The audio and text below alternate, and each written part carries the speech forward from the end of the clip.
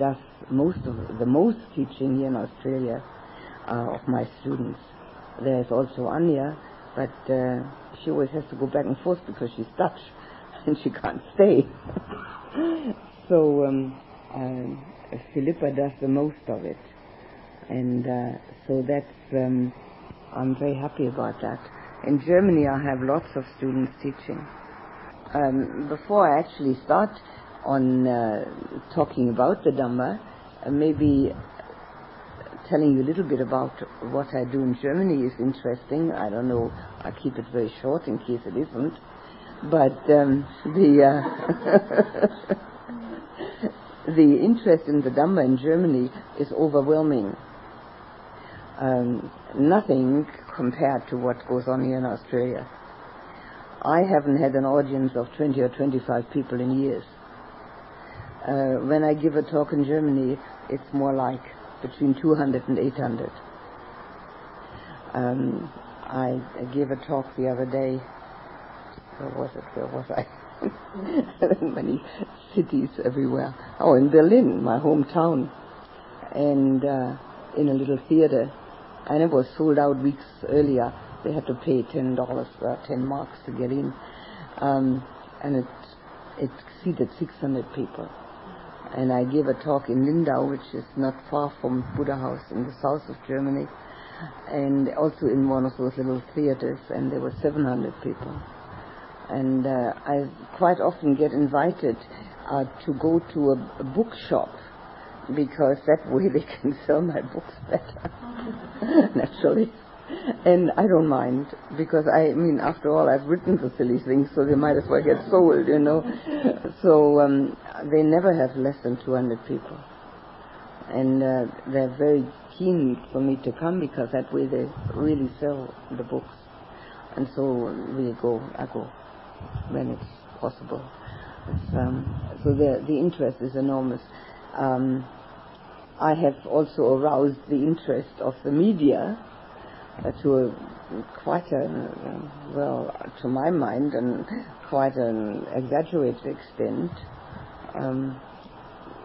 If that would have happened to me when I was younger, I probably would have got conceded. Now that's out of the question. So it's a good thing it happens to me now.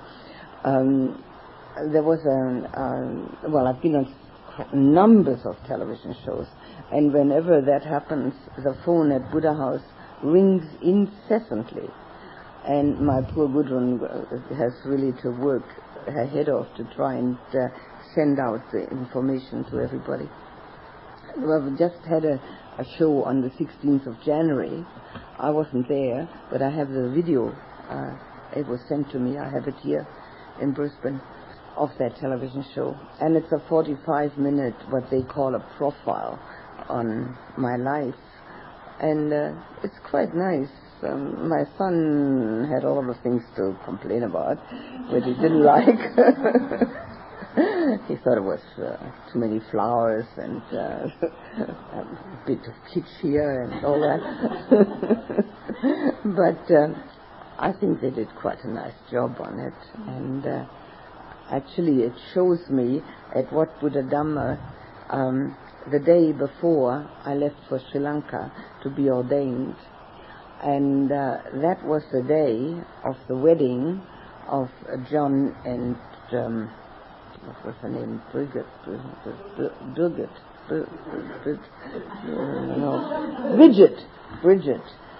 They're long divorced, of course. But anyway, that was the day they got married, and I was wearing a sari and long black hair. And then that was at the Wat. And then they also showed a photo of my kuti at the Wat in that television show. And so it's quite nice. I mean, the way they've done it, I thought it was quite clever, using old photos and things. So since that happened, the phone has again been ringing incessantly, and not only that, but my German books have been selling enormously well. People order 30 and 40 at a time. Not people. These are distributors for bookshops. and they order 1340 at a time and distribute them to the bookshops. And seeing I've put a lot of time and effort into these books, I'm very happy if they get sold. And also, at this time in my life, I don't feel so energetic anymore as I used to. I'll be 73 this August, and I've had 4 operations, so I'm not feeling, well, I'm feeling all right. I'm not sick or anything, but I don't have a lot of energy. And so I use time for books, because I can reach a lot of people with the Dhamma then, with the books, even more than with the tapes. We sell thousands of tapes in Germany, and I'm not exaggerating, because that too is lying, exaggerating.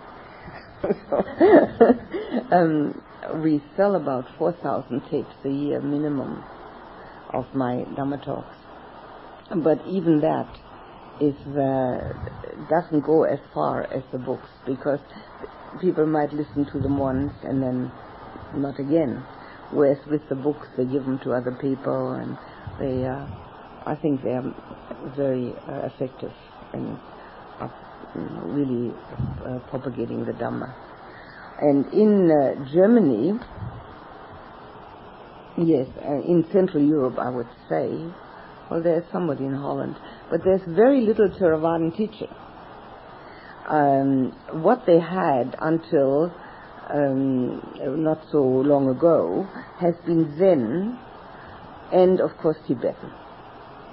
Tibetan lamas are everywhere, but most of them don't speak a single word of German, and if they do, I don't understand what they're saying. And most of them don't even know English. And the Germans, although they all claim that they know English, don't really know English. They all think they do, but they don't really, unless they've been in England or America. You can tell by the books they pick, because we have my English books there too, but they never sell. They don't go anywhere.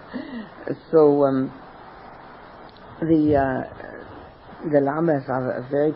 There's a lot of that going on in Germany and in the other countries around, like Switzerland and Austria. In Austria not so much, but Switzerland and Holland. And there's a lot of Zen. But Theravadan is markedly lagging behind. So when I arrived in Germany 6 years ago and started teaching the Theravadan teaching, people were very surprised, and it seems to really touch them, because it's Western. It's very Western the way I teach, of course, and I'm born to the language. I was born to the German language, and the results have been really very fascinating. This new Metta Vihara, this new forest monastery, I'd like to say something about that, because it's very dear to my heart. It's a 90-year-old vision by Venerable Nanatiloka.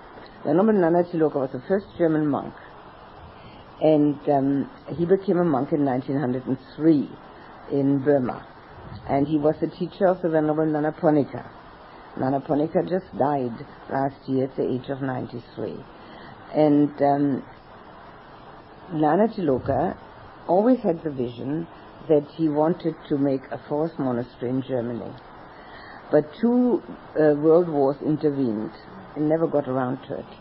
And also he was interned by the British, because the British couldn't, although they had great freedom and could do what they liked, they were still Germans, and they got interned. And Nanaponika did too, together with Lama Govinda, and they were all spending their war years together in these internment camps, and did most of their translations there. And so Nanatiloka has translated from Pali, he was a real Pali scholar, numbers of scriptures which have never been published. And I've made it my business to have them published in German. They would be a great bestseller. They're extremely scholarly, and I don't think I'll ever read them, the Abhidhamma and that type of thing. But I think it was necessary, even as an honor to him and to the work he has done, that they should finally be published. So we have published his translation of the Dhammapada, which is very nice, and people do buy that. And it's published in a big volume and in a small one also that you can stick in your pocket, which is really nice. And we have published 4 talks of his about karma and rebirth. And we have now published the Abhidhammata Sangaha, which is, as the word tells you, Abhidhamma, and it's a sort of compilation of 7 Abhidhamma books.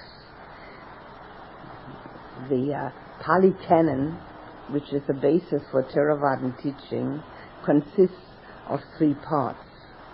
It's called the Tea Pitaka. Tea is 3 and Pitaka basket, 3 baskets. And that's the Vinaya, the rules for monks and nuns, the suttas, the discourses by the Buddha, and the Abhidhamma.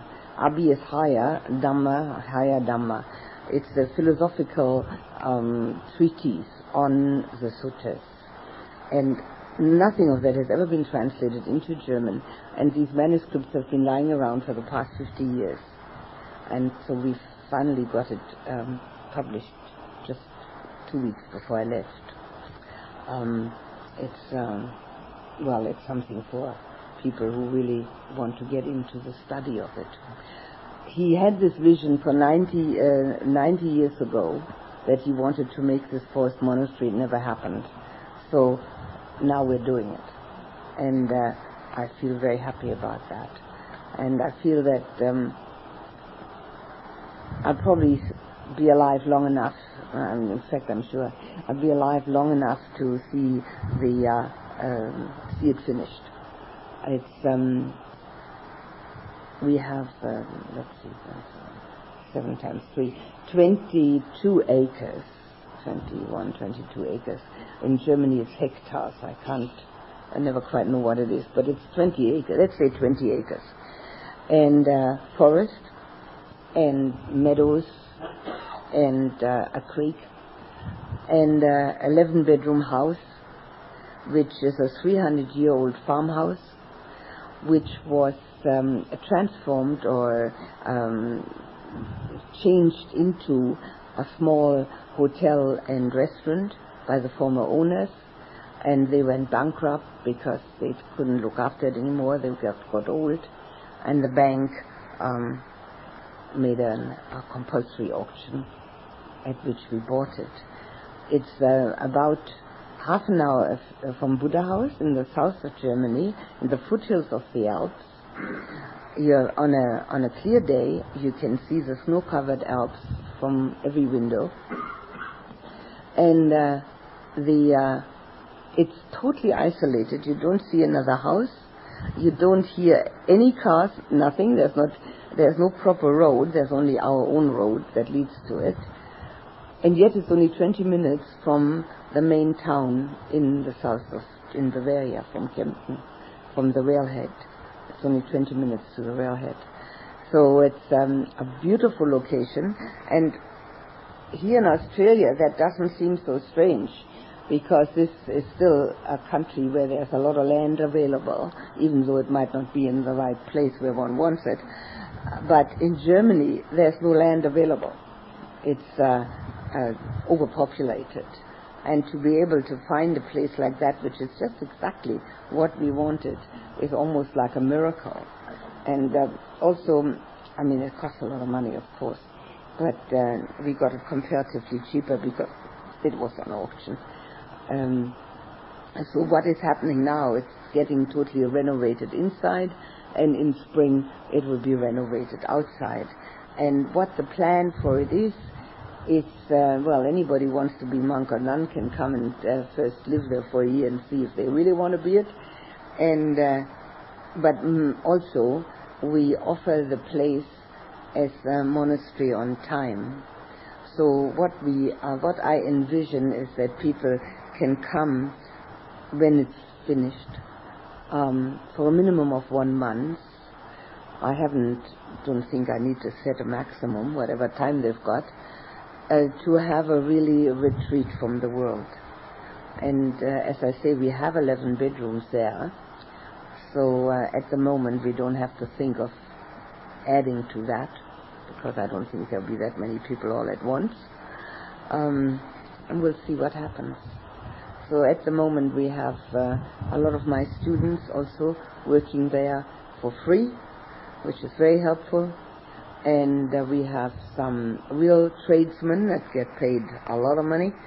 And we have some tradesmen that are friends who work for very little. So it's we have about 4, 5, 6, sometimes 8 people working there at the same time. And it's all going on very well, and I think it will be very beautiful. In fact, it is very beautiful, except that it's not livable yet. It's still a bit of a mess.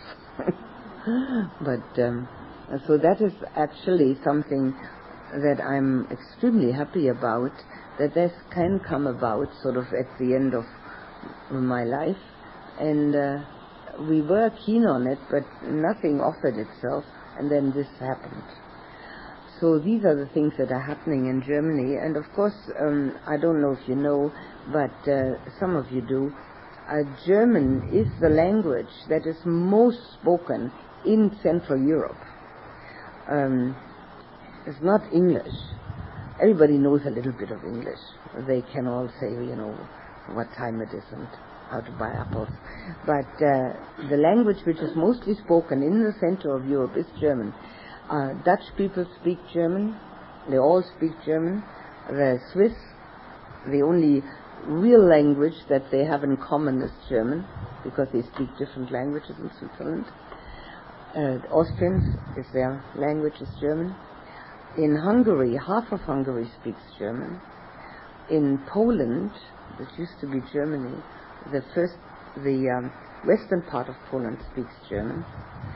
So, and Germany is in the middle of it all, in the middle of Europe. So we do have a lot of people coming from everywhere now that the borders are all open. That also hasn't happened before. I mean, for you this is all far removed, isn't it?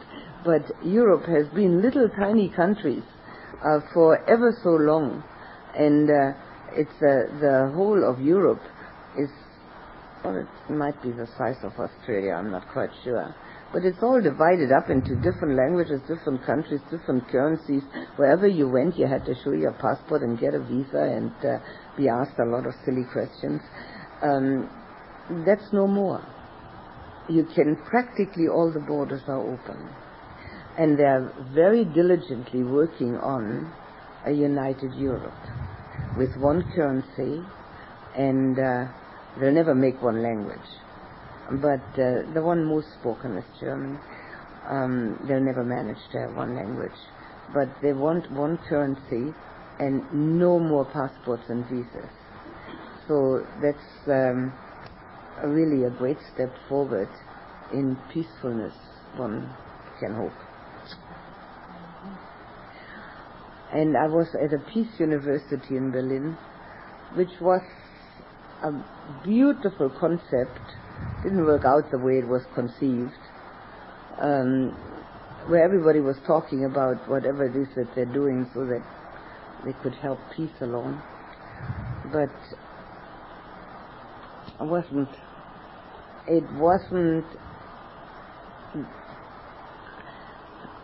it's strange, because the people who were there and were giving talks were all fantastic people. There was Pir Inayat Khan. He's the head of the Sufi movement, and Raymond Panika, who's a very well-known religious philosopher, I suppose you could say. There were 7 Nobel Prize winners. So, I mean, everybody you could find, really. And still, the thing really didn't get completely off the ground. And there was a lot of controversy about it too. So a peace university with controversy is a great pity, isn't it? Well, I said my piece as usual, and I did the loving kindness meditation as usual, and well, 200 people, 300 people listening, and I thought it was well worth it, and wandered around my hometown, which is the biggest building site in the world. There's no bigger building site than Berlin. There's building going on everywhere. It's quite amazing, and it was very interesting, and I thought it was, well worth my efforts to go there. It was strenuous. It's very strenuous, but it was well worth it. So all these things are happening in Europe, and I think that they're promising. They're promising for a better world community. Although what's also happening in Europe is right next door to Germany, they're killing each other. There's a war going on, and they haven't been able to stop it. I mean, everybody has tried, and it's still going on.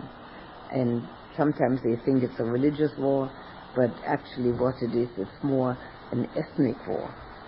They want to have their own countries.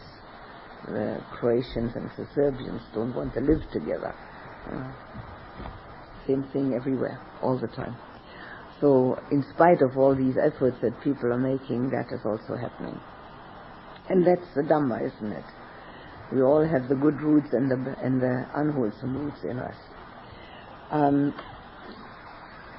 What I thought I'd like to talk... sorry if I've taken up too much time with all these just news items. But I thought maybe it's interesting, especially for those of you who had come to Germany and been with me in Germany. It's more interesting for you.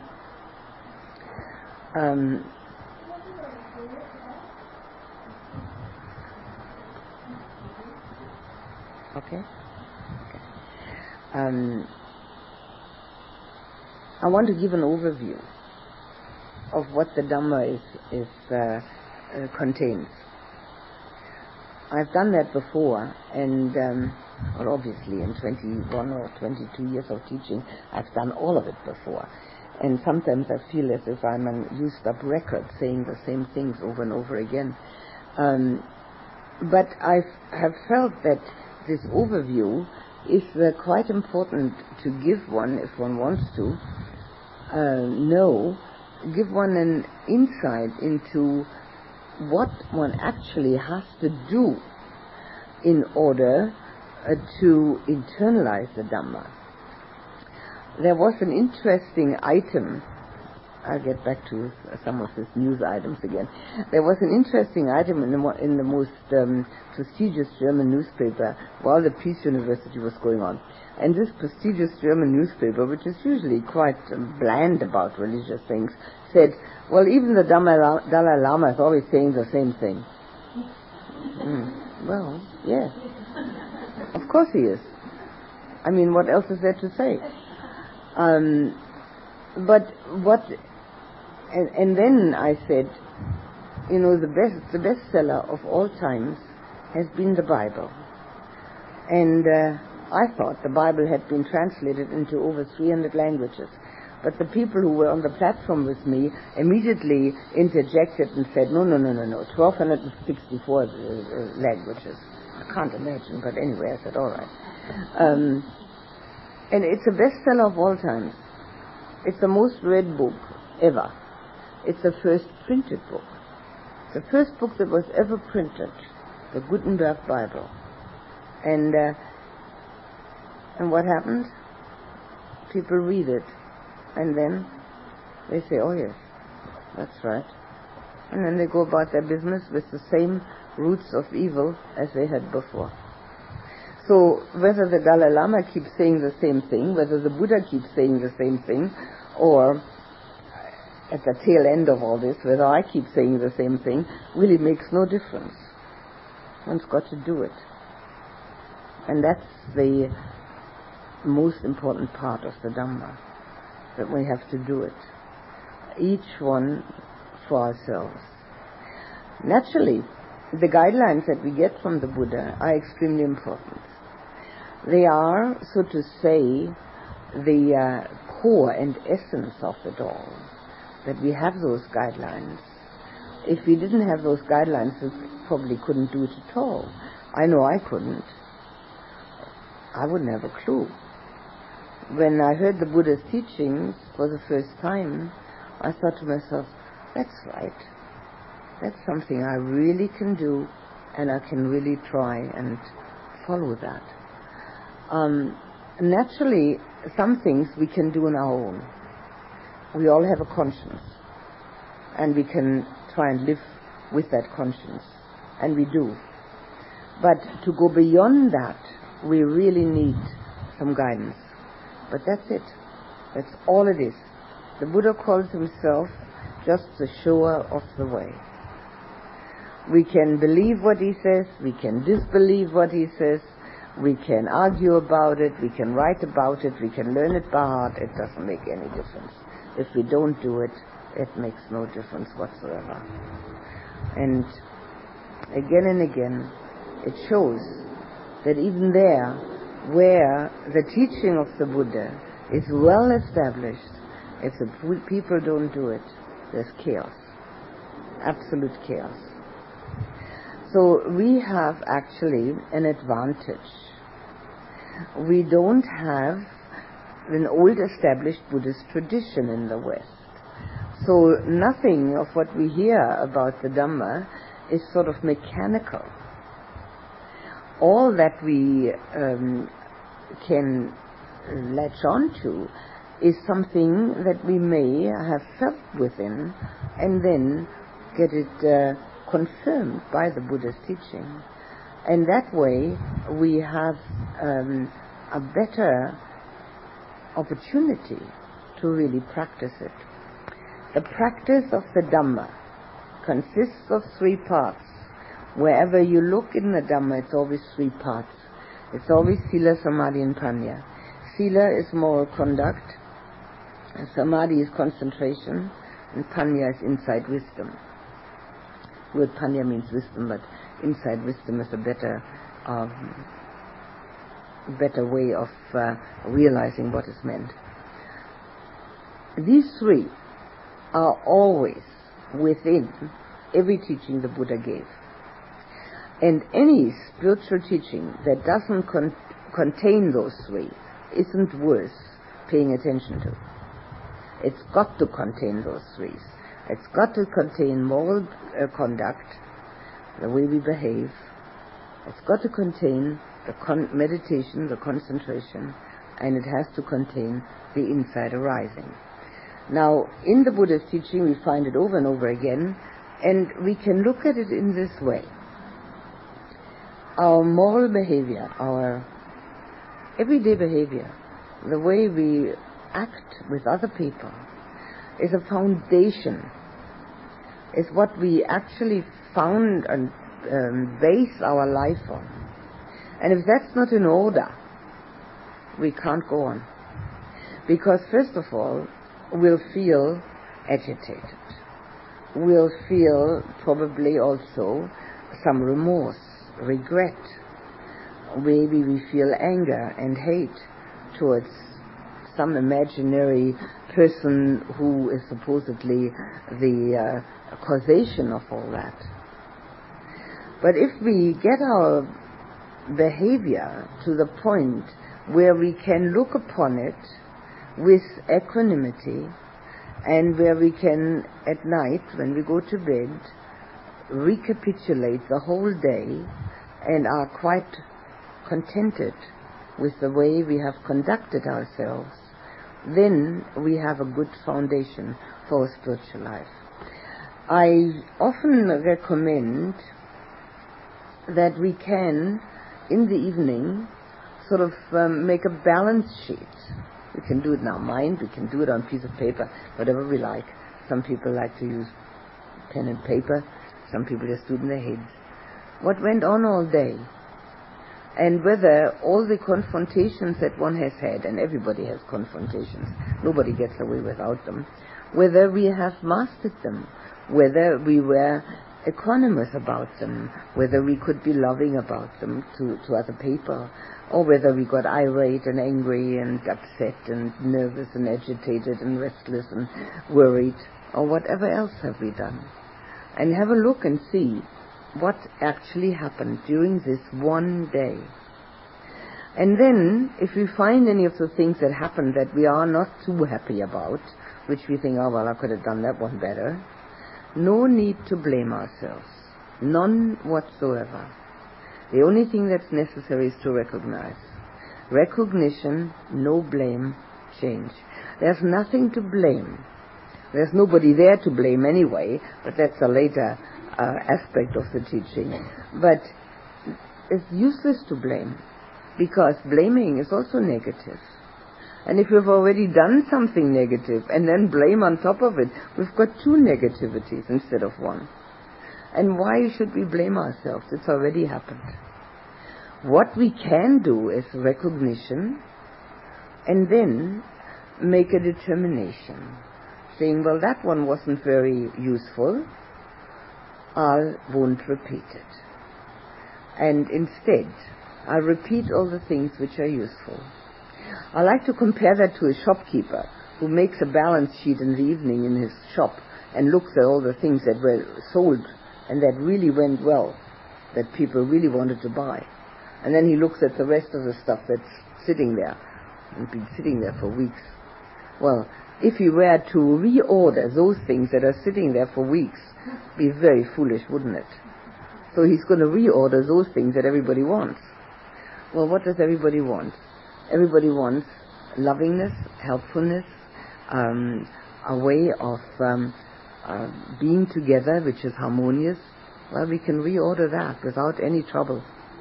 But any of the other stuff, much better just to leave it where it is. But not blaming oneself. That's not the idea behind it all. It just is. And if we were to blame ourselves for everything we've ever done wrong, only in this one lifetime, we'd never get out of blaming ourselves. It's a futile assignment. And then if we add to that all the lifetimes we already had before that, I mean, it's just hopeless. It's totally hopeless. It's useless. So we just look at this one day and we see what went on. And if it all was harmonious and loving, and if our inner reality was one of steadfastness, patience, perseverance, giving, oh, we're happy about it. And then we have a good chance in meditation. And we can look upon this whole thing as a foundation, a bridge, and the other side of the bridge, the goal. The foundation, this side of the bridge, is our behavior. The bridge towards insight is the meditation. And insight is where we're trying to get to. It's, so to say, the other side of the bridge, or the other bank of the river, as it is usually called. But if we think of a bridge, we can say we'll walk over the bridge and come to the other side of the river. Meditation is not a goal in itself. It's not a purpose in itself. It's a means. It's an absolutely essential means, but it's not the purpose of the whole Dhamma. The reason why it is an absolutely essential means is because it's the only way we can ever get from the worldly duality thinking to the higher level of consciousness, which is unity consciousness, which has nothing to do with enlightenment or insight. It's just a different way of having awareness. Here the word consciousness is being used as awareness. Now we know the awareness we have every day. We don't even have to talk about it. Everybody is other than we are ourselves. This is me and this is everybody else. And our optics seem to prove that. Everybody is a little lump by themselves. But that's just an optical illusion. In reality, we know already from our scientists that there isn't a single solid building block in the whole of the universe. Everything are energy particles that come together and fall apart. Now, if those scientists who formulated these words would have taken themselves as an example of that, they might be enlightened today. But what they actually did was, they just specified that that's the way it is in the universe, forgetting that they themselves are part of the universe and are exactly the same, and so are we.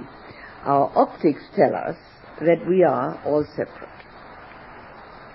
And our ego illusion tells us the same thing. Because we have that illusion that we are a separate entity, it also tells us that we have to protect the special entity that we are.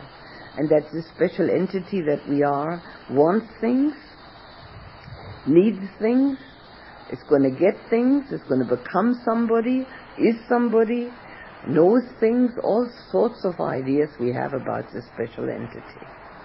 And in our daily life, that of course manifests in our duality consciousness, that here's me and there's you, and here's us and there's them, and here I am and out there's nature, which is one of the reasons why we have played such havoc with nature,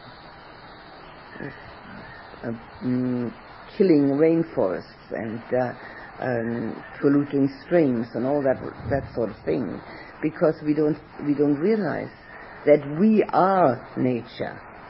We think that's out there and we are in here. Our everyday consciousness is always concerned with how am I going to do the best for this person? How am I going to get somewhere? How am I going to become that what I want to be? Even though we may not notice it, that we're doing that. It's always concerned with that.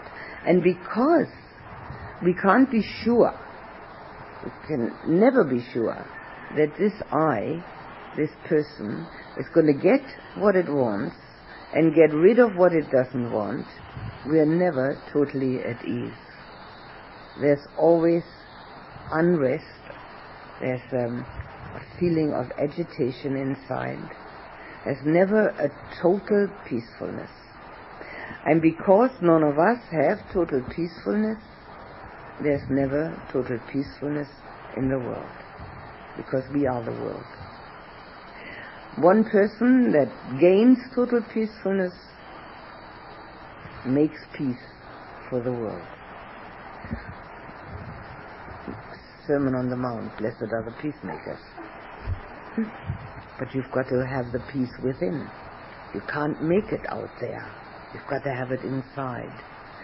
And most people are perfectly happy to agree to that. Even the United Nations have it in their preamble. What has that helped? Not much, has it? I mean, maybe a little, I don't know, but not much. I went there once in New York, 1987, to the United Nations building and gave a talk there. None of the big countries sent a representative to listen. Only the small ones. And I don't think I made any impression on them. But anyway, I tried. So it was very interesting for me to be there. It was most interesting. The way I got there was because the ambassador for the United Nations from Sri Lanka was a friend of mine, and so he invited me to come. Otherwise I would never have got there. So this ordinary, everyday duality consciousness, everybody carries it around with them. Everybody knows it, everybody's got it, and it's constantly playing havoc with our inner peace and inner joy, because we need something, we think, from outside that's going to make us happy. Something that comes through our senses. Either seeing, hearing, tasting, touching, smelling, or thinking. Something that's going to come in from out there and really make us happy. And it doesn't work. It never has worked and never will. Because even if we do and there's no reason why we don't, get pleasant sensations and pleasant sense contacts, how long do they last? They're all very brief, and we have to renew them. And so we spend time and energy, the whole world, everybody does, time and energy on getting the pleasures from outside to come in. It doesn't make us happy, it gives pleasure. And so, in order to find a totally different dimension of insight, we do need the meditation, because that different dimension of insight will not come by itself. It is said in the scriptures that sometimes people have meditated in their past lives and they gain insight without meditating in this life. But these are rare exceptions, and I would think, that's my personal thought, that in this day and age of technology, which is actually are religious, such exceptions would be almost impossible to find. We have a technocratic society and not a spiritual society. And those people who really want to know the spiritual truth are still in the minority. I told you about a lot of interest in Germany, that 600-700 people come to a talk, but there are 80 million Germans. So it's still a minority, a great minority. And so we need the meditative mind, the calm mind, so that we can see something different, that we can have finally an experience of unity. When we get an experience of unity, we see the world in a different light. When the mind becomes concentrated, after it's been thinking and pondering and arguing and resisting and labeling and doing all sorts of things which all minds do when they first start meditating, and it's finally given up all this and finally said, well, all right, then I'll get concentrated, it's too bothersome, and just do it, then we have that opportunity, the opportunity of having a totally different awareness. And that totally different awareness brings us to an understanding of a different dimension, which is always present, that different dimension. But we never relate to it in daily living. We never think of it even, unless we meditate successfully every day. And then, when we do, we can take that different dimension into daily life, which doesn't mean that we have to remove ourselves from daily living. Not at all. And it doesn't mean that we are disgusted with the world or anything like that, because disgust is also negative, and negativity doesn't help. But what it means is that we see the things that are happening in the world in a different light. I very often compare it to playing with a child. I have ample opportunity at the moment to play with small children. I've got 2 grandchildren. One is 1.5 and one is 5. And so the 1.5-year-old, of course, likes to build towers with blocks, and gets quite irate when the tower falls together and it all goes to pieces, because he's still fairly clumsy. That happens every time a tower falls to bits. So the child screams, obviously.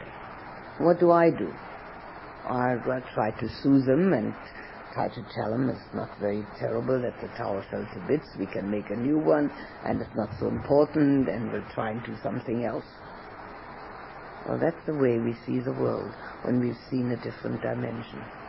Everybody's trying to build towers, and everybody's towers fall to bits, and it doesn't really matter. We can soothe them, we can help them. We can try to show them how to build a better tower if they are insisting on building a tower. But we can also tell them, don't scream, it doesn't matter. There'll always be another tower, but the reality lies somewhere else. And this is how we take the different dimension of the meditation into daily living. And that means that all our confrontations that we have in daily living, and everybody has them, there's no doubt about it. If we don't have too many people that we meet every day, we don't have that many confrontations. But we always have to confront ourselves. There's always something going on inside. We always have to confront that all the time. So those things we see that they're just games. They're not the real thing. The real thing is further, beyond the once we see a different level of understanding, that we have that within us, we can relate everything to it. So now when we have unity consciousness, for instance, that means that we do not believe anymore in this optical illusion that we're all separate. Because in meditation we have actually experienced the fact that we're not. That there is one creation. And don't think of a creator.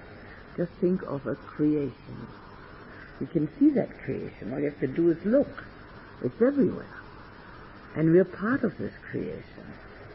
And this creation doesn't mean that there are bits and pieces everywhere. It's one. And in meditation we do feel that. We feel that oneness, and we lose the boundaries. The boundaries which we put around the body, and we also put around time. We have boundary in time. Past, present, future. 3 types of time. And because we always have that, we don't live in the present. And when we don't live in the present, we don't live at all. Because what we're doing is we're trying to remember what was in the past, and we're trying to project what's going to be in the future, instead of living what's in the present. But if we live in this present moment, and this is another thing we learn from meditation, we actually become acquainted with eternity. Because each moment that we live is always a moment followed by a moment. And as we have each moment as our life experience, there's nothing else. There's no past, there's no future. It just is. And then we have lost the boundary of time, and we've lost the boundary of this body. And although it looks exactly the same as it did before, everybody looks the same as before, we know differently. And as we know differently, we can then use the Buddha's teaching to try and understand what he means by the fact that we're all living in an illusion of self. And the insight wisdom which the Buddha talks about, which is the goal of the practice, consists of 3 bits, 3 parts, 3 characteristics: anicca, dukkha, anatta, the impermanence, the unsatisfactoriness, and the corelessness of all that exists. Now we can pick one of those 3 and investigate, but without having a feeling for the fact that the way we think in everyday life is too limited. Without that, our understanding of those 3 characteristics will also be too limited. They will be intellectual.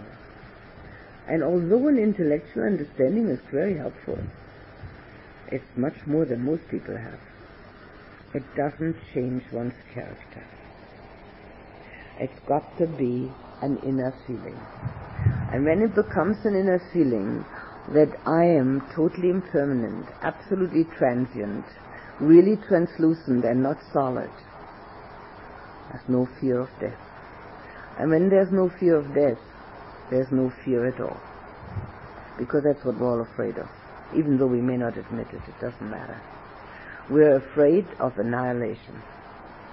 Whether we say we are afraid of men or women or dark or spiders or snakes or whatever we may be afraid of, doesn't matter. It's all the same thing. We're afraid of annihilation. And once we've seen that there's nobody there to be annihilated, all fear goes. And only when fear goes can we really live in a sense of peace and a sense of inner security, in a way of real lovingness towards others, because they're not others. They're me. Or they're as much me as I'm me. And only then comes there that kind of peacefulness that people usually look for in the meditation, and which we can get temporarily in the meditation, but solidly only when we have seen how very transient everything is. I always recommend that one should have one of those little clocks that move all the time. What do you call these things? These digital things, digital clocks. You look at it and you see everything moves. And we think that time is moving and we are standing still. What nonsense. We're moving just as much as the little digital clock is moving, right with it. And on an ordinary clock you can't see it that well. I mean, it moves too, but it isn't quite as noticeable. But on a digital clock you can't avoid it. And we move along. It's like sitting in a train and you look out the window and you think that the whole scenery is moving and you're sitting still. The train's going too, isn't it? And you're moving with it. It's the same with the clock. We're moving along. And once you see that, and once you feel it, not knowing, that's the first step. We've got to understand it and know it. That's the first step. Very important. But then when you feel it, then you feel everything differently. And as you feel things differently, you can actually let go of all the things within which are burdensome. You can let them go. Everything that one would like to be, that one isn't, or that one is and wouldn't like to be, or that others are and one doesn't want them to be, or that others are not and we'd like them to be. I mean, all these things that we all deal with all the time, huh? You know, when you look at it and say, well, it's all moving. Next moment they'll be different, and they will be. Quite certainly so. And when you have that overview, which is an overview, it's like a bird's eye view. You look sort of from above at the whole thing which is moving. It doesn't have the kind of sting that otherwise our daily happenings most of the time have for us. And why do they sting? Because we think there's somebody sitting inside that really has to be protected, that really has to have things the way we have figured them out. We have made an imaginary life for ourselves. We imagine the way things are. And because reality and imagination never meet, we can never be totally satisfied. We need to look at it and see, is it true? It's no use saying, oh yeah, that's all true, finished. Or saying, it's all untrue. That's not the way I am at all, finished. That's no good either. Neither the affirmative nor the doubt are any use. The only thing to do is to contemplate it. Really try to go inside and see, is it like that? Do I have that? Is the Buddha telling me how to get rid of these uncertainties, difficulties, fears, dislikes, reactions? Can I do it? And if the answer is yes, there's nothing else to do but practice. Practice is the only thing that really matters. Everything else is just sort of extraneous matter. But practice is the one thing that matters. So in the first instance, just to recapitulate, in the first instance, We see and look at our behavior in daily life and see whether we're satisfied with it and contented with it. We can't meditate if we're not contented. We would like to become contented because of our meditation, but we have to bring contentment to the meditation pillow. Joy is a very important factor, a prerequisite for meditation. We're happy about the way we have been going. And that's our first step. The second is to try to become concentrated. What do we have to do in order to become concentrated? Well, most of you know. We've got to let go of all that thinking. How do we do that? Well, by recognizing the fact that the thinking is the world as we know it. And we'd like to transcend that. We'd like to become aware of a higher dimension. And tell that to oneself again and again and again, until the mind eventually believes it. It's a very set in its habitual ways of thinking, but eventually it does believe it if it's told often enough. The same with the loving kindness. If it's told often enough to love other people, it finally says, well, all right, then I'll try. You know. In the beginning it says, oh, I can't love that person, impossible. But in the end the mind sort of says, well, okay, then I'll give it a go. And it's the same with this, with the concentration. Eventually the mind does become tired of all this thinking. It's very tiring. Thinking is extremely tiring, with dukkha. And no need for it at all. So that's our second step, to get the mind unified, concentrated, to have it in such a way that you can't shake it. It becomes imperturbable. And the Buddha calls it also, when it becomes concentrated, malleable, flexible, and so that it can see further than before. And having done that, then we have a look. What we can actually see, which goes far beyond of what is within our optics, far beyond what is within our thinking, because it is an inner realization. And as we get that, our whole being changes. One can say that we are what we put our mind on. Well, check it out and see, where do you put your mind? That's what we are. And people, many people, quite rightly so, would like to be helpful to others. It's a nice thing to do, and it's very important. But we can only help others as far as we've already helped ourselves. Whatever we find within us, that we can give to others. You know, when the Buddha spoke, people were able to become enlightened hearing one Dhamma talk. We have his Dhamma talks. So it's not the words, is it? The Dhamma talks are there. They are translated into English, no problem at all. So it's not the words at all. It's what comes out of a person. It's that emanation that came from the Buddha. It's that emanation of each one of us that changes our surroundings and that changes the world.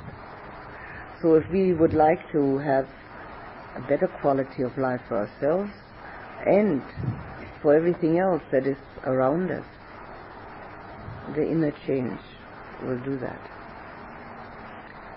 I think you've been patient long enough, listened long enough.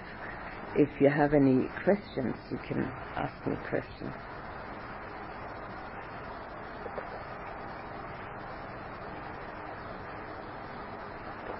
I used to be saying that the first stage was you identify the first one as see and look and be contented. So the second one as strong-steady thinking.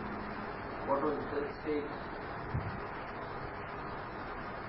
I'm not at the moment relating quite well to what you're saying.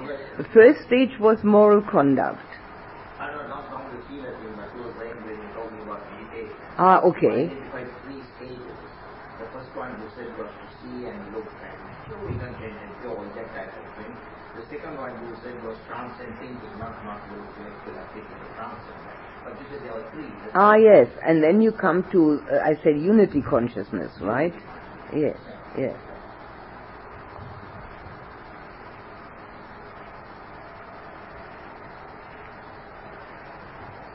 Anything else?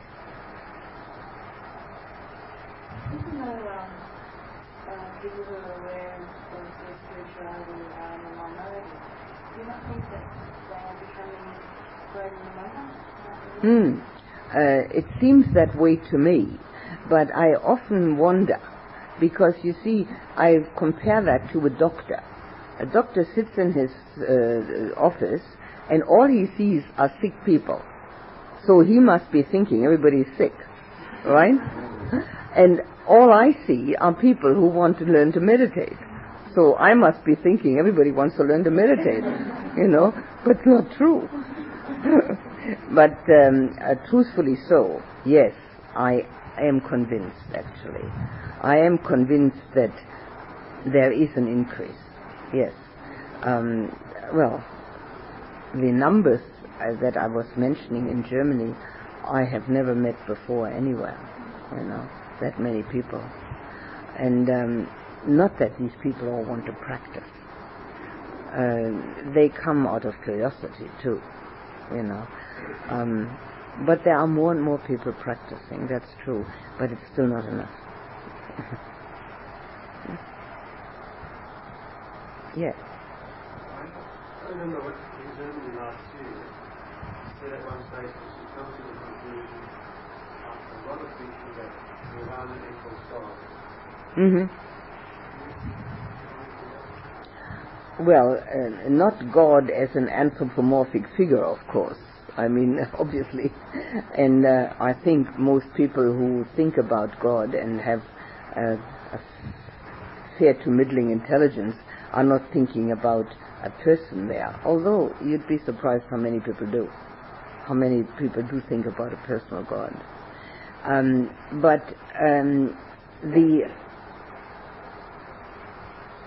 The word God is just a word, it's just a concept. And if you think of it as the underlying reality out of which everything springs, but which it can only spring out of it if there is the craving to be, which is creation, then we can come to that understanding that Nibbana is the underlying reality, but it can only be the personal manifestation if there is that desire to be. And that's why God is also equated to creator, but that's the wrong way of thinking of it. It is creation is there, but no creator. And if you think of God as the whole of it, everything, nothing excluded, universe after universe after universe, galaxy after galaxy after galaxy, nothing excluded, and not anything in it, only in it when it wants to be in it, when it wants to manifest, when something wants to manifest. And we come to Nibbana. That's Nibbana. Well, Meister Eckhart, whom I usually use as to quote from, said, God exists because a creature exists, which is a personal God, right? But behind God is the Godhead. And so he's using the word Godhead as that which is overshadowing everything, consisting of everything. And he also, one of his main teaching, or the main teaching, was to let go of the I, of the me. That was his main teaching. And if you let go of the me, then God finds room to be. As soon as you let go of me, God finds room to be. There's a very beautiful poem by him. And as soon as you let go of me, Nibbana finds room to be. I'm Yeah. not Yoga, right, who's a Chompa Sumpa, he talks about this idea of basic goodness, that everyone has a basic goodness. Do you agree with that, and what do you think this basic goodness is? Well, I don't need to agree or disagree. I can just go back to the Buddha's words. He said we're born with 6 roots, 3 good ones and 3 bad ones, wholesome and unwholesome. The unwholesome ones are greed, hate and delusion, and the wholesome ones are love, generosity and wisdom. And all of us are born with all 6. We all have all of them. When you say born, not created. Born when we appear out of the mother's womb. Right. Yeah.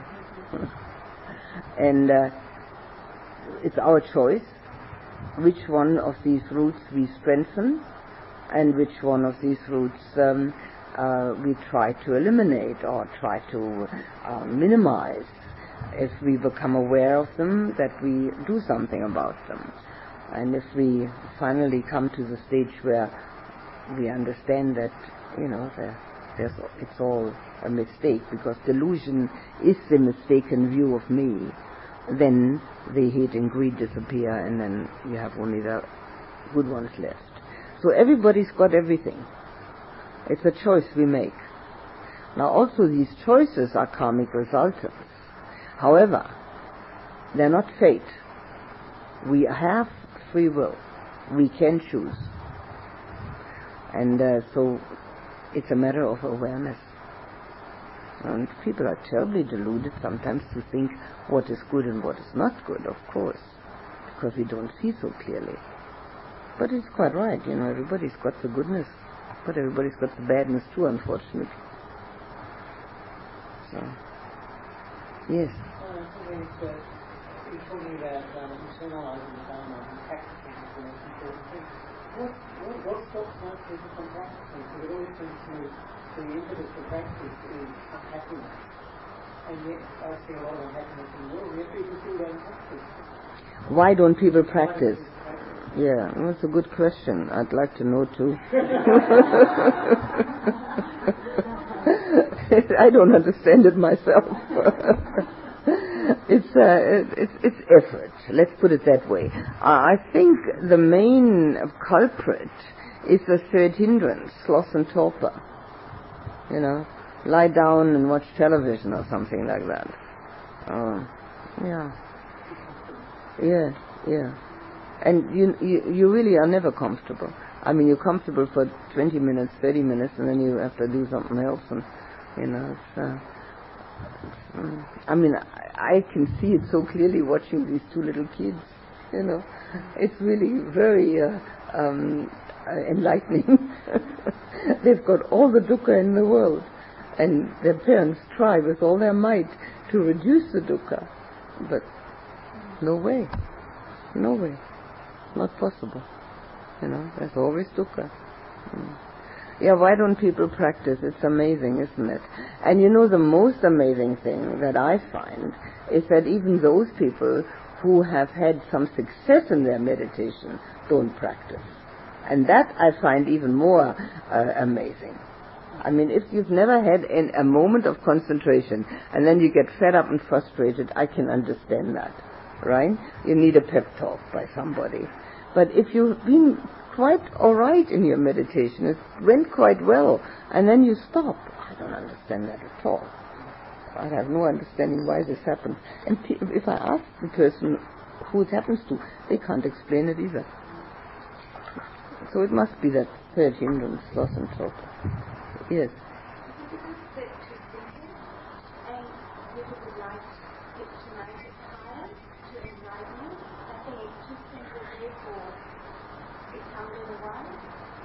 Oh, you mean because people's minds are so convoluted, they need something which is far more complicated. Yeah, well, they can read the Abhidhamma. That's as convoluted as you can get. There's nothing to stop them. It's all in English. Is available. Seven volumes of it. Yeah. About your concept of creation without creator, you said that you must think of it. That appears to me a bit of a contradiction. As I see what you have in the Dhamma is not creation but happening. Happening is because of the anterior causes. And if you look at those things like the universe and things we're talking about, it's not a creation that you are looking at, but simply a happening which is was always changing. So I think the word creation is somewhat unfortunate to use in reference to the Buddha, because Buddha's whole idea was that there is no creation. There's only happenings because of a chain of the... No, there's no creator. The word creation is happening. It's the same thing. It's exactly the same thing. Yeah, except that creation implies somebody who is an author of the creation. No. That's yeah, well, that's the kind... Why use a controversial word? Why not call happening and say... No, I do it on purpose, because I like for people to break through the kind of thinking that they have been doing because of, well, actually being brainwashed into that way. The word creation is a perfectly good word without a creator. When you think of it, that there is something created, which means it's happening. It's the same thing. It doesn't, you see, it has, well, the word God has a connotation. The word love is heavily, it has a really heavy meanings for everybody. God, creation, creator. But it's not necessary. When we see the things as they really are, these are just words and concepts, and we can use them. You see, in Europe, where nobody's really a Buddhist, I only talk to Catholics, it's very important that you use their language and show them that it's the same thing. But that's also important. Again, the word God, and when you talk about my sacred interpretation of God as a ground of being or some abstraction, but that is not the way that either Jesus or Muhammad they spoke for God. For them, God was always an anthropomorphic person. You see, Father sitting up there in heaven. Yeah. When these people use the same word to denote a different concept, they are really obscure in the meaning. I think they should find a different word or find a different word for their ground of being or whatever they use. Because that confusion is actually used by people who believe in theistic religion and so on. That when they get into a corner, they say, no, we're not looking at the anthropomorphic thing. We are looking at this ground of being or the ultimate basis of reality. But when they go into their churches and things, they forget all about that and they start praying to this being who is sitting somewhere out there. So it's not my experience. Not my experience at all. The people who come to listen to me are totally frustrated by the church. They've had it. They don't want to go anymore. They have heard it since they were, as you say in Australia, knee-high to a grasshopper, and they can no longer stand it because it doesn't make sense. And if I am able to make sense out of their confusion, they are extremely grateful. They find that the greatest help. You see, you have a different approach. You are what is known as a born Buddhist. And that is a totally different story altogether. It's totally different. I must say that in Sri Lanka, I was several times told that how could I know what the Dhamma is? I wasn't a born Buddhist. Well, it didn't bother me at all. But when you deal with people like I deal with, who are, well, Catholics more so than Protestants, who feel guilty about having left the church and not going back there anymore and not making sense out of the whole thing and feeling pretty negative about what they've been told, they feel so relieved when they find out that actually it does make sense. All they have to do is practice and they'll find out themselves. It's a different approach. And I've never been Catholic. I've been Jewish, but even that was nothing. I never practiced anything. But I have the Western approach, the non-Buddhist approach, so to say. And the Christian mystics, which I have read to some extent, have given me I think I can say, have given me an insight into the possibilities that exist in Christianity. They're there. Teresa d'Avila, Meister Eckhart, Francisco de Osuna, all these people knew exactly what was going on. They had exactly the right understanding. They used different terminology. So when you speak to people like I do, who use that different terminology but can't make any sense out of it, it helps them a great deal to find out that there is some sense to it. It doesn't take them back to the church. Not at all. In fact, it makes them more solidly grounded in practicing Buddhism. You see, I tell them also something else. I tell them that the word Buddhist and the word Buddhism was never used by the Buddha. It's a much later invention. The Buddha used the word practitioner, and he used the word Dhamma. And so it's not necessary to become a Buddhist in order to practice. And I've told them that over and over again. And I have 150 or 160 people in a meditation course, and I give refuge at the end of it. And all 150 take it. After I've told them they don't have to be Buddhists. Because that is what attracts them, that they don't have to. Because by the Catholic Church they were told they had to. Whatever it was that they had to. I don't know exactly what they had to. So it's a different thing. I don't tell them that they don't have to be Buddhist to make them find it appealing. I tell them that because I mean it. I have never said anything that I didn't mean. I can't do it. I really mean it. But it's a different approach. It's and this is probably the reason why I wound up in Germany. Because I have that kind of understanding. That makes sense? Yeah.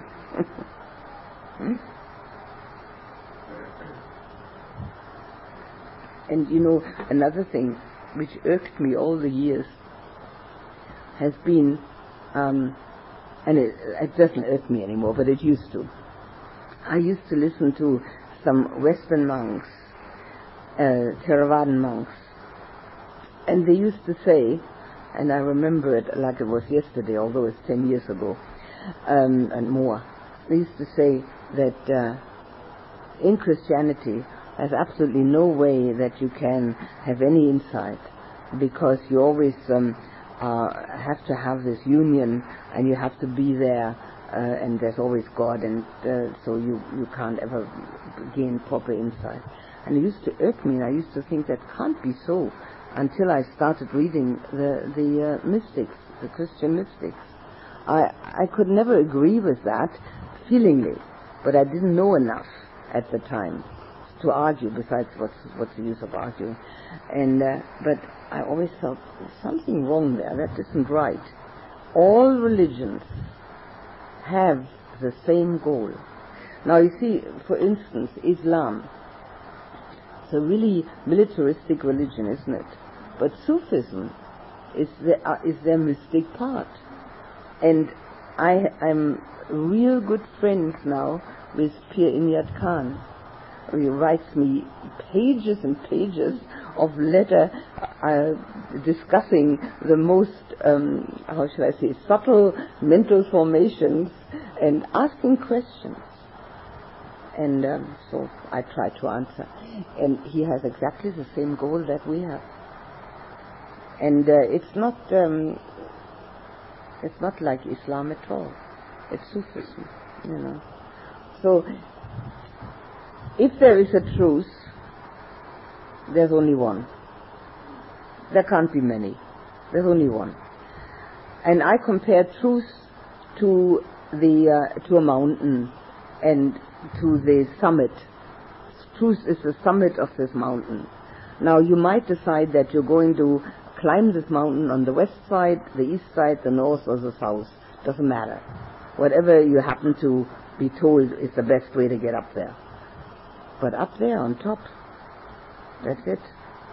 Once you're on top, you see the world the same way everybody else does it on top.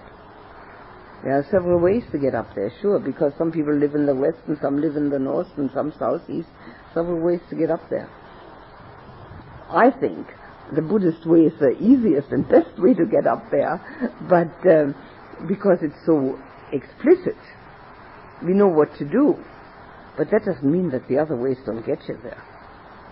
They do. Yes, that all depends whether you are climbing the same mountain. So other people are trying different mountains. A lot of people are trying to what?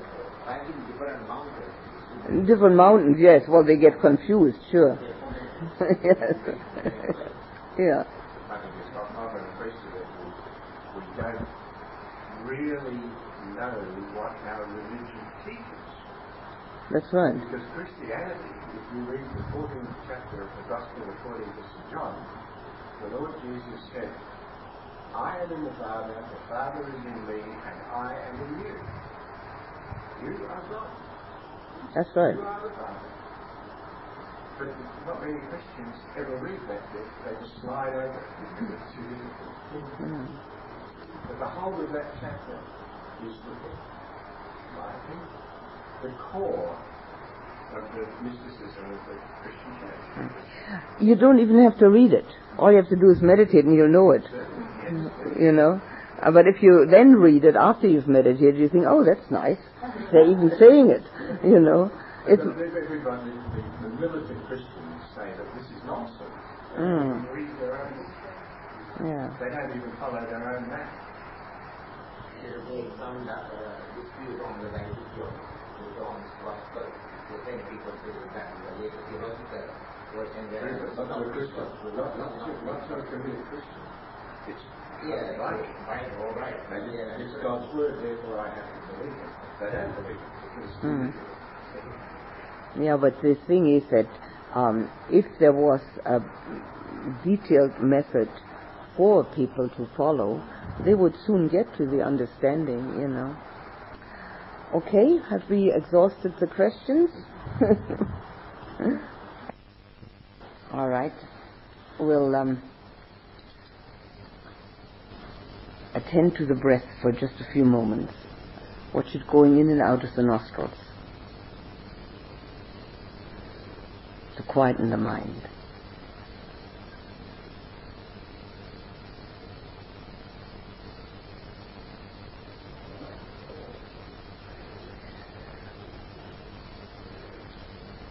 And now, imagine that you have a beautiful flower garden growing in your heart. The most gorgeous blooms, lovely aroma, all growing in the soil of a loving heart, and tended with care. And as you find yourself in the flower garden of your heart, you're happy, contented, and you feel loving and caring because there's so much beauty within you.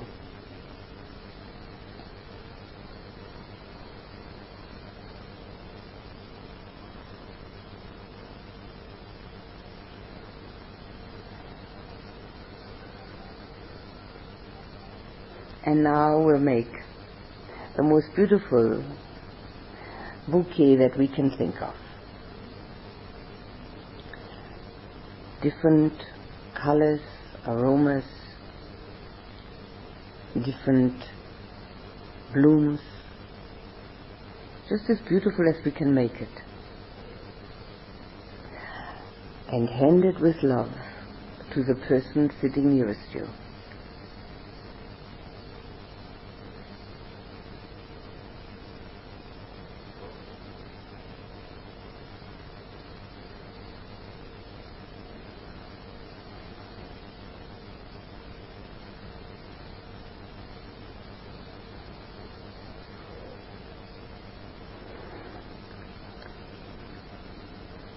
And we'll think of our parents, whether they're still alive or not,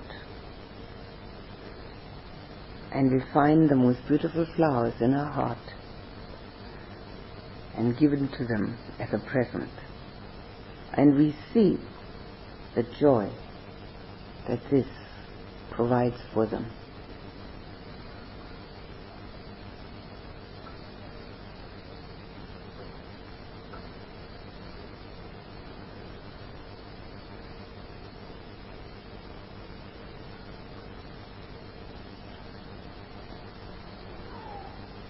And we think of those people who are nearest and dearest to us,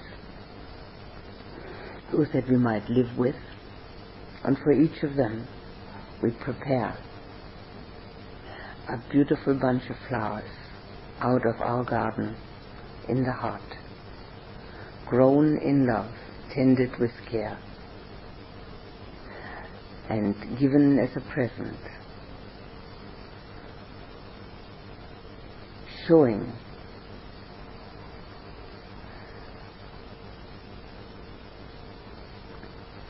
that we feel our togetherness and want to make the other people happy without expecting to get anything back.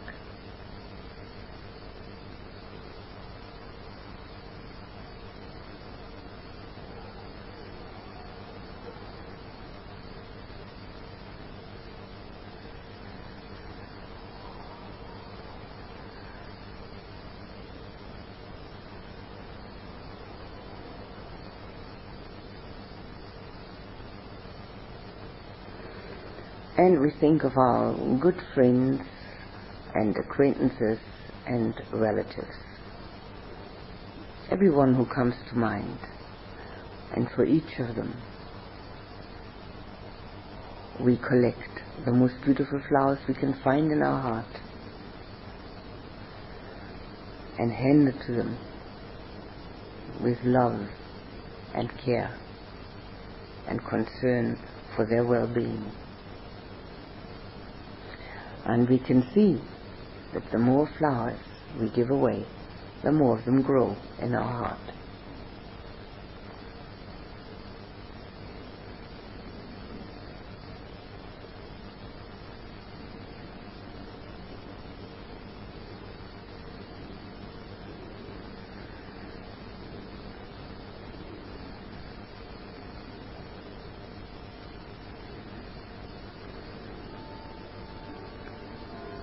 Now we think of those people whom we meet in our everyday life. People we work with, or neighbors, or people in shops, on the street. Whoever comes to mind, who is part of our daily happening.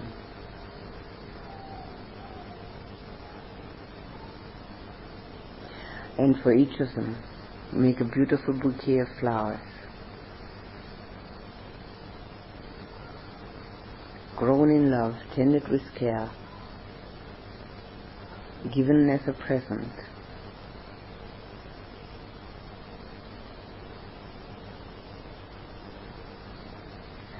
to show our togetherness, to show that we're thinking of them in a loving way.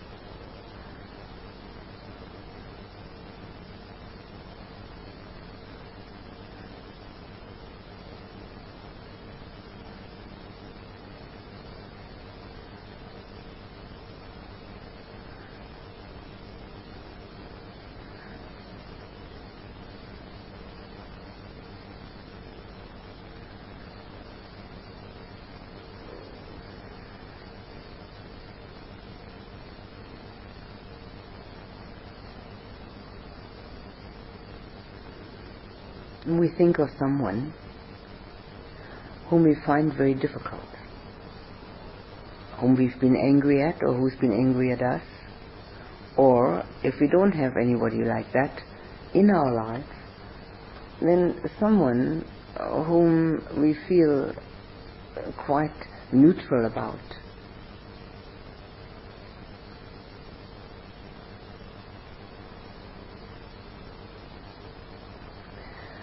And for this person also, we get the most beautiful flowers out of the flower garden in our heart and present them with love. And if there's been somebody who we've been angry at, we can feel the anger dissipating, the difficulty dissolving.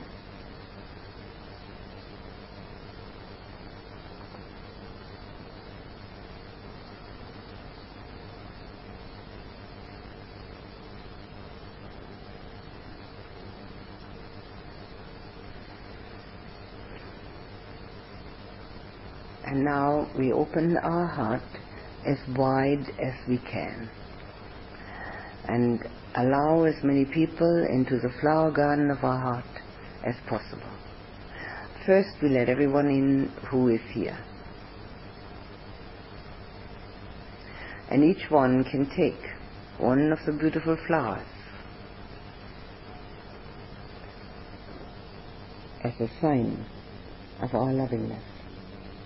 And we can see each time flowers are removed, we have many more growing because we give them away in love. And love makes them grow.